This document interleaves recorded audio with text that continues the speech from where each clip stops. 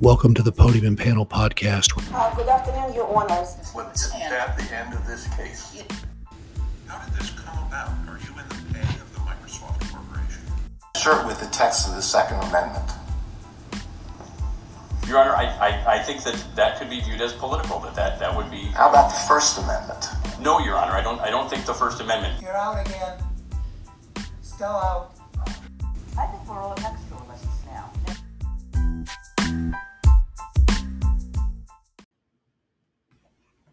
Welcome to episode 166 of the Podium and Panel Podcast.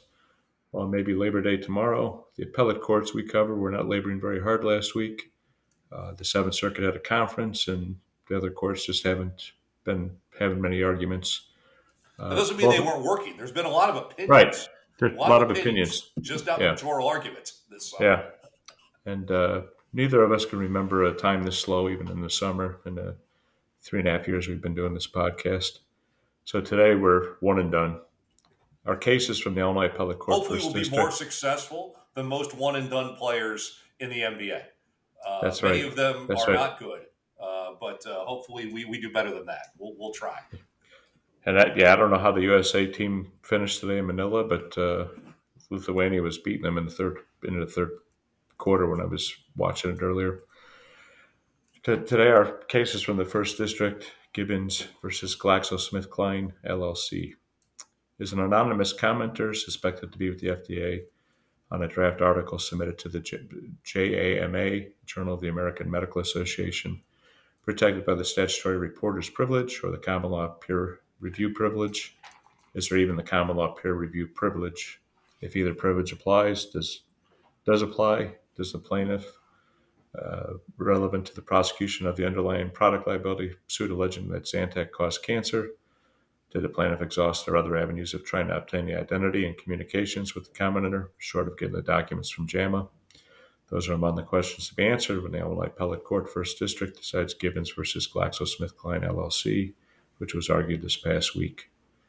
There was an article on the alleged link between cancer and Zantac that was preparing to be published when a commenter who is not a formal peer reviewer raised serious questions about the methodology that led the article being pulled. The plaintiffs in a product liability suit in California issued a subpoena to JAMA seeking the communications from the commenter, and JAMA objected, asserting that the communications were privileged and protecting their source was critical to the medical journal process. The circuit court divested the privilege and ordered production. JAMA appealed. Pat, tell us about this interesting case. Thanks, Dan. And this to update you, Lithuania did beat the United States, as it turns out. But okay. Apparently, the Americans march on. They'll be in the quarterfinals, but I imagine they'll have a substantially more difficult draw than they had won.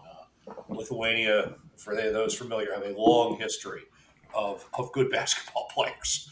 They do, and good teams. Little country, 300, 400. I mean, it's not a very big country, but they have a lot of good ball players. They do. So this case is a really interesting situation. As Dan said, there's this underlying product liability case. It's consolidated almost like an MDL in California is what it seemed. There's a number of suits that are pulled together, and they because the American Medical Association is based here in Chicago, where the journal is published, they issued a subpoena to JAMA here in Cook County to get the records. JAMA objected, and now we're at the appellate court. This is not the last court that's going to see this. There is no way this doesn't get appealed to the Supreme Court. The Illinois Supreme Court, and I would fully expect that they would take this case. This is a really important issue. And it's important for a number of reasons. So you have both the claim of this reporter's privilege, a statutory reporter's privilege, but also the claim of a common law peer review privilege. And the peer review privilege apparently, if it even exists in Illinois, it's unclear that it does. There's the argument by the proponents of the subpoena, the underlying plaintiffs, is that no Illinois court has ever acknowledged that it exists. Some other courts, federal district courts, have said, yeah, it does exist in Illinois, but they're making an eerie guess as opposed to an actual case that says that it exists.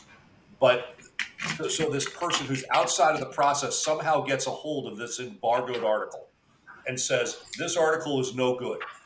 It's got these serious methodological problems, yada, yada.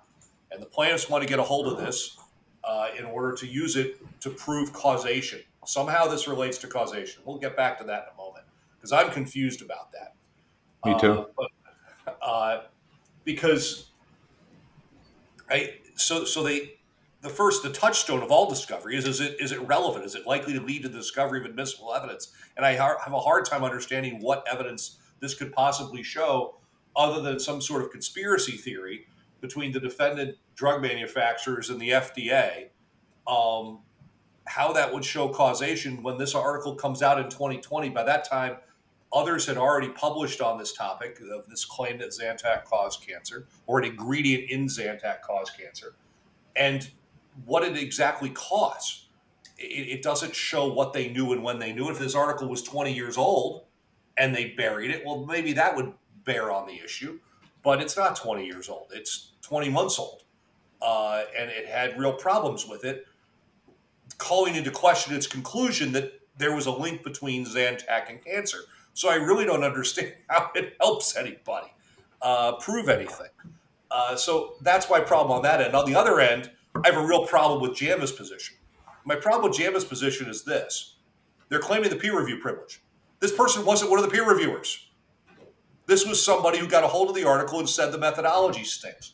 And if I've posted on this a fair amount, and I think there's plenty in the media, plenty out there, about how bad, corrupt, and so forth the peer review process is. The actual engaged peer reviewers who were disclosed during the discovery process of the underlying case, because in the underlying case, they deposed the authors of this article. And the privilege apparently belongs to them, not the reviewers somehow. Okay, whatever. They disclosed who the actual reviewers were and their communications with them. They produced those apparently.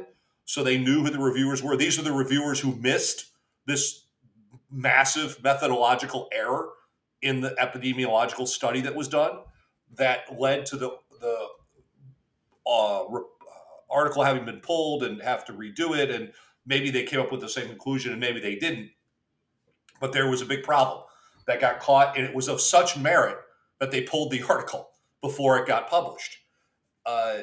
And so the question is, how do no one knows who this person is. They submitted it anonymously.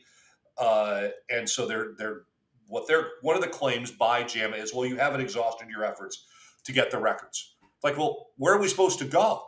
Well, you think it's the FDA. Did you issue a FOIA request to the FDA? They're like, well, the last time we issued a FOIA request to the FDA in this case, they told us it would be 3 years to get us the documents. And that's when we knew a date range and a person. This time we don't know the person and we don't know the date range. We have a general idea of the date range. We don't know the person. And there's hundreds, if not thousands of people that potentially are within the scope of this, of who could have done this. So that's why it's a fruitless effort. First of all, I find it ridiculous and that the FDA takes 3 years to respond to FOIA requests. My recollection of even federal FOIA is it's a smite faster than that. Instead of being years, it's weeks, if that, to produce documents. How is that even on the menu of options, 3 years to produce documents? But supposing that it is, okay, I get their point that what's the utility of that? It sounds like a fishing expedition. They don't even know it came from the FDA. They suspect it did. And they think it did because they think and maybe there's merit to this, that the FDA is captured by the drug companies that they're regulating, and they're trying to protect the precious, and this case, the precious being the drug companies. And maybe there's merit to that. Certainly there wouldn't be the first time an example of this occurred in not only the FDA, but other entities that are supposed to be get in bed with the entities that they're supposed to be regulating. That certainly would not be a new phenomenon. There's a whole body of literature on this topic of regulatory capture. But again, so they claim they didn't exhaust their remedies. They they can't show that it's actually relevant to overcome the great public concern. People are not going to want to comment anonymously about bad articles and so forth. And so I really don't understand how it's relevant. I don't know what they were supposed to do in terms of exhaustion. But going to the other side of things, JAMA trying to say that this is somehow peer review, that's a joke, because the peer reviewers didn't catch it. This wasn't part of the peer review, and you disclosed the peer reviewers. So the actual peer reviewers who were apparently incompetent. So I really have it under. So what system are you trying to protect? Why is the system worthy of protection? It is proved time and again to be really a system that's not worthy of protection. And I don't get it all the way around. The whole thing I don't get. But it's fascinating depending on how this thing turns out, because somebody's ox is getting gored here. And this case has substantial implications well beyond this particular dispute. Dan, what are your thoughts? I agree with you, Pat, on everything. It's hard to really understand why you're asserting a privilege, one that may not exist, and number two, that is not, it can't be applicable here. Like you said, they disclosed the peer reviewers, unless you're somehow asserting that one of them was the anonymous. But that doesn't make any sense, because peer reviewers, typically, that's what they're there to do. And as you mentioned, you've written a lot about that. There's all kinds of questions about all this kind of peer review and scientific evidence. But an interesting case, like you said. I was thinking one thing we might want to consider is Ed Burke from LinkedIn, who I'm connected with. He's a First Amendment lawyer down in Florida, and sometimes that's BIRK. Burke. Yeah, Burke. Not the BURKE that seem to be on every corner here in Chicago practicing law or being judges. This is BIRK, yes. Yeah, and he may have some interesting perspective, or when a decision comes out, we may want to think about having him on, because he covers a lot of these interesting kind of First Amendment journalism types of issues, and may have some perspective. But an interesting case. Like I said, this is not the end of it. We'll see this I can't imagine the Illinois Supreme Court not taking this. It's too important of a case, about too important of an issue. And like you said, with the FDA, I'm not. The FOIA requests are generally 30 days or something. They can get extensions, but 3 years is pretty bizarre that they would. That would be tolerated by a federal court. I mean, I spend my life in Chancery, and every other case is a FOIA case.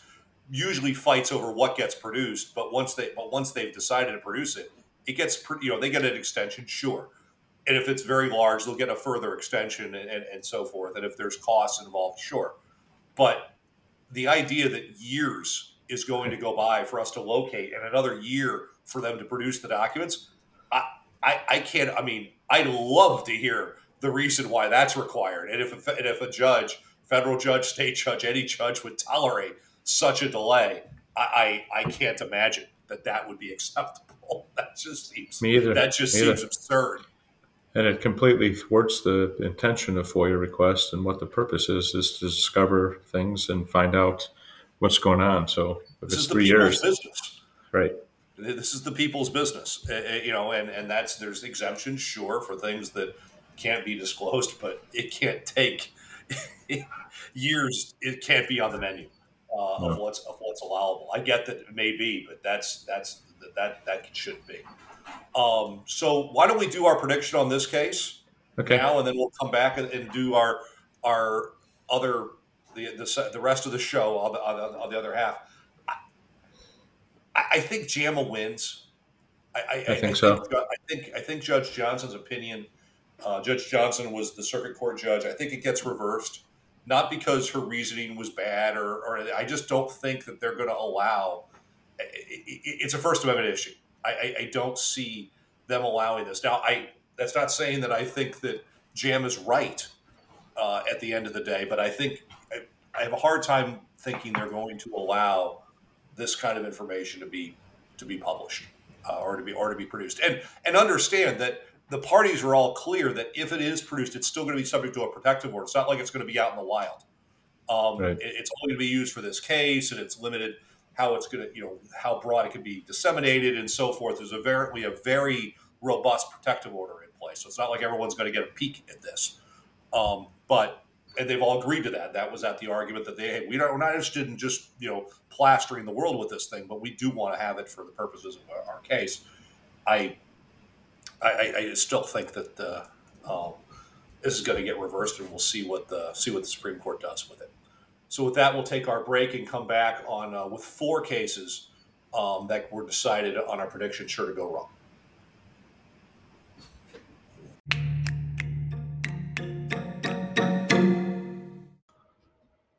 Hey, Podium and Podcast listeners. If you want to get in touch with the show, you can drop us a line at podiumandpanelpodcast@gmail.com. Please let us know about cases you're interested in or guests you'd like us to interview. You can also follow Dan and I on LinkedIn, as well as the Podium and Panel Podcast page on LinkedIn. We look forward to hearing from you.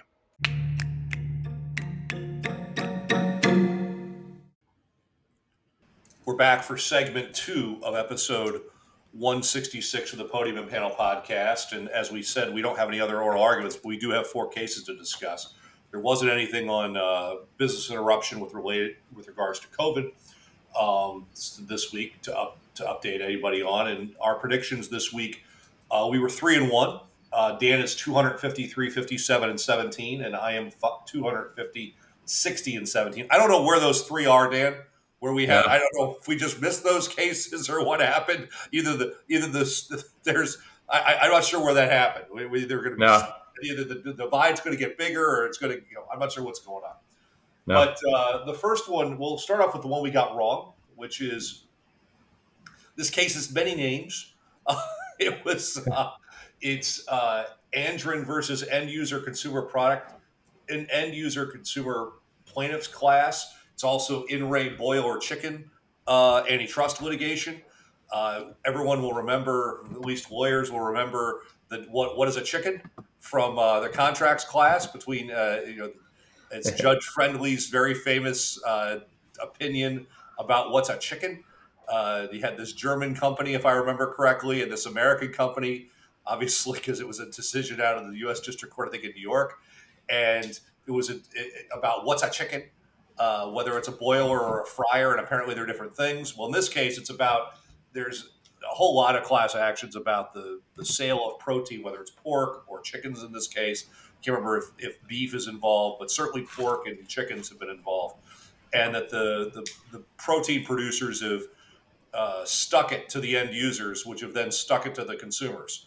And so there's this very large settlement with one of them for $181 million. And the question was whether the $59 million plus $5 million in costs, $59 million in fees plus $5 million in costs was appropriate on a settlement of this size. I will say this, $59 million in fees is a lot of money. And maybe it's deserved because they got this. A lot of money. What happened here, what's that? It's a lot of money. A lot of money. That's a lot of fees. I mean, it's good work getting $181 million recovered for your clients. So they deserve a healthy fee. And I don't think that the objector is saying they aren't entitled to a substantial fee in the 8 figures. His point is that they aren't entitled to a third. Is that because and the reason why is because under the Seventh Circuit precedent, you look at what they would have done ex ante, and in other cases they've taken 25%, they've taken less, which the difference between 33% and 25% when you're talking about 8% of $181 million is a lot of money. It's a lot of money. You're talking about nearly $15 million. That's a lot of money, $16 million, if depending. So the court said, the district court, despite all of its analysis and the time that it spent with the case, send it back. You got to properly apply the factors. And the court doesn't say, we're not telling you what the answer is. We're just telling you got to apply it better, which really says make it go down, but maybe not. We'll see what happens. But an interesting case. This was the counsel for the objector in this case is Ted Frank. We're going to talk about another of Ted Frank's cases here at the end of the show. We had a very busy week. One went well, one not so well. But so Ted Frank used to his organization used to be the Class Action Fairness or Class Action. I forget the name of it now. It's the Hamilton Lincoln Law Institute. But he goes around the country and challenges class actions that he doesn't think are appropriate for a whole variety of reasons. He was in Google versus Gao, if I remember correctly. That's right. So he's been involved in a lot of this. Does a lot of this kind of litigation. So an interesting case, Dan. Anything to add to that one? No, the only thing I'd mention is that those cases were from California, which the Ninth Circuit has a different process, and so we talked about that pretty extensively when we covered this case. But it'll go back, and like you said, there's no formula, so it could be somewhere near. But I think they're going to have to explain or try to differentiate again better. So, by the way, we discussed that case on episode 151. Dan, why don't you tell us about Continental Casualty versus 401 North Wabash, the Trump building here in Chicago, that we discussed on episode 162.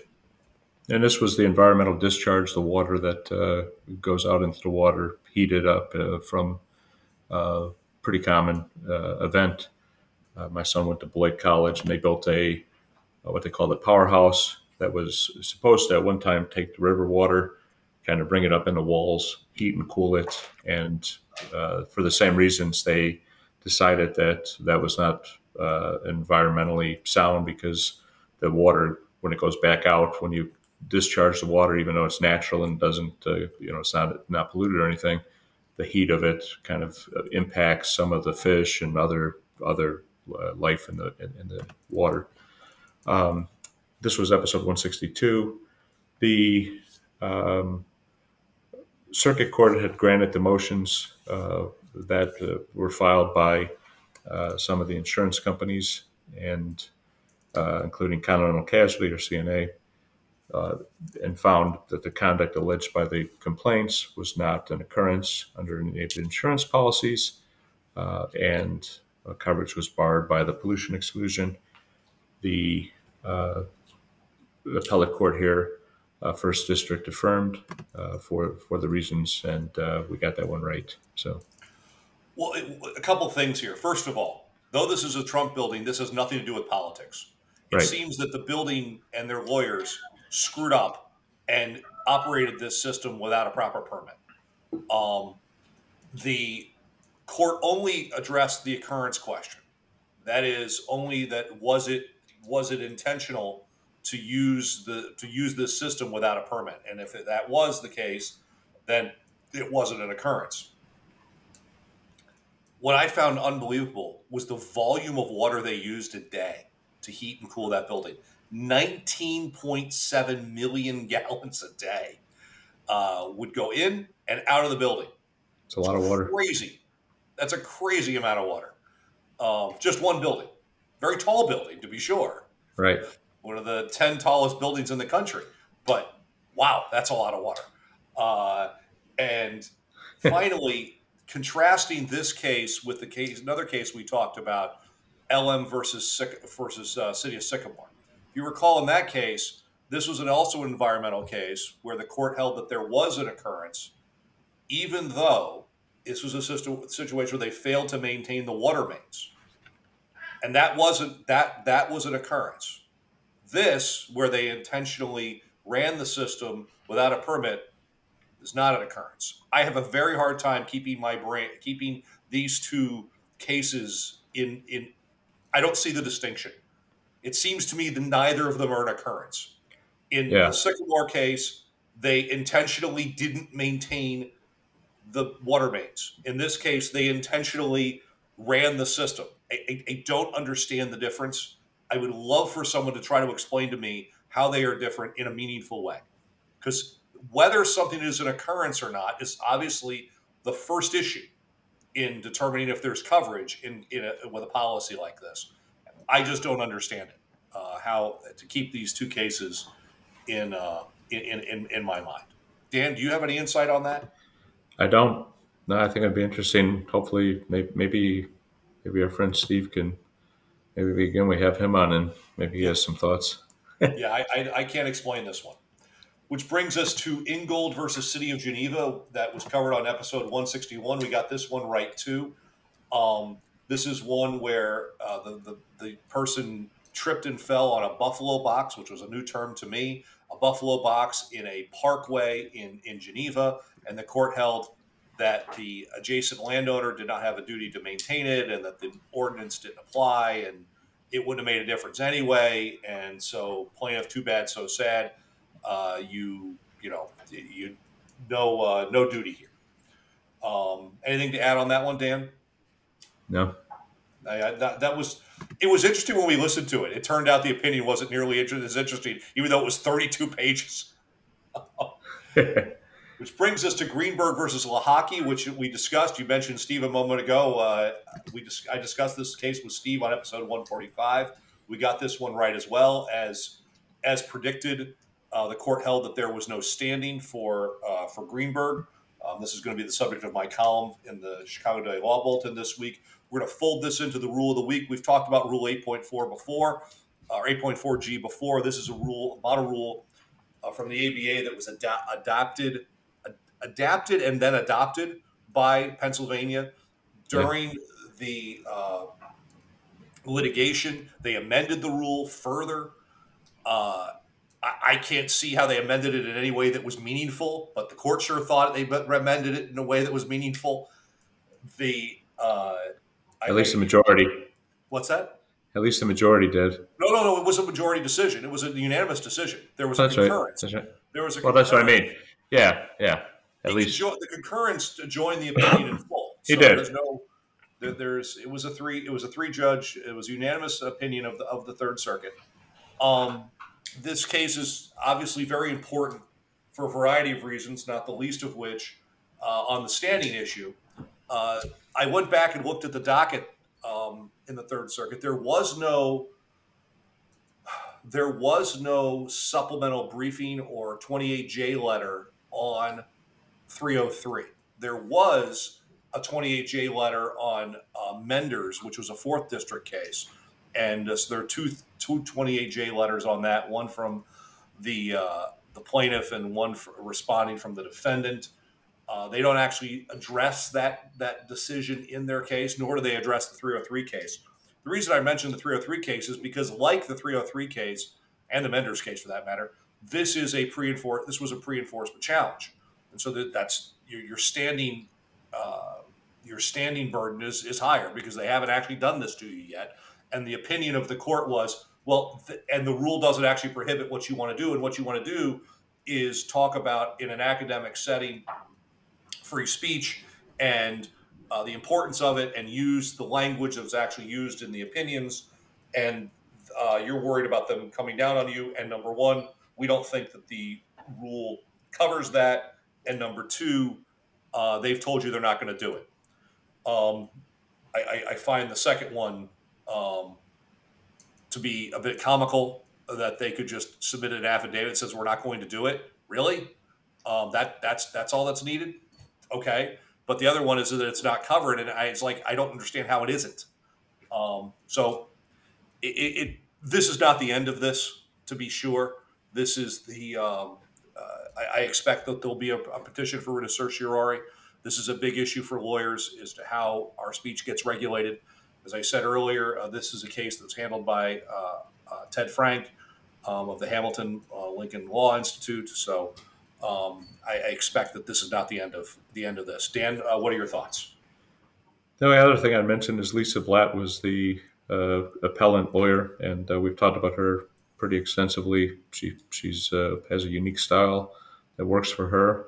Don't try this at home. She knows the cases, she knows the judges, but she's been very successful, and if this goes to Supreme Court, I wouldn't be surprised if she argues it there as well. So she's why change horses?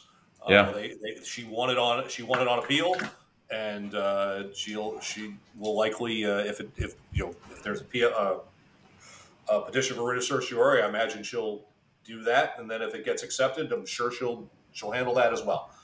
She's incredibly accomplished and very effective. She is. I just wish she weren't as effective in this case as she was. But there we go. So with that, we'll take our leave. Thank you, everybody, for joining us this week. We'll see you next week on the Podium and Panel Podcast.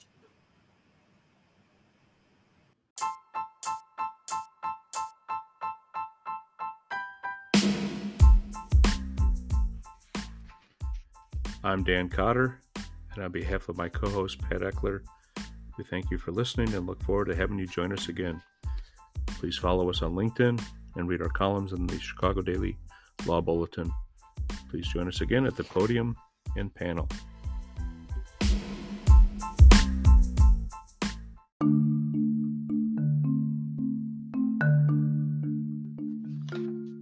Each episode on the Podium and Panel podcast, we will cover several oral arguments and decisions in civil matters at the Illinois Appellate Court and Illinois Supreme Court, with the occasional coverage of SCOTUS and other appellate courts. The purpose of the podcast is to inform of developments that may affect business and are not to be considered legal advice. They do not create a lawyer-client relationship. Information on previous case results do not guarantee a similar future result. The opinions are their own and do not reflect those of the firms for which they work or their clients.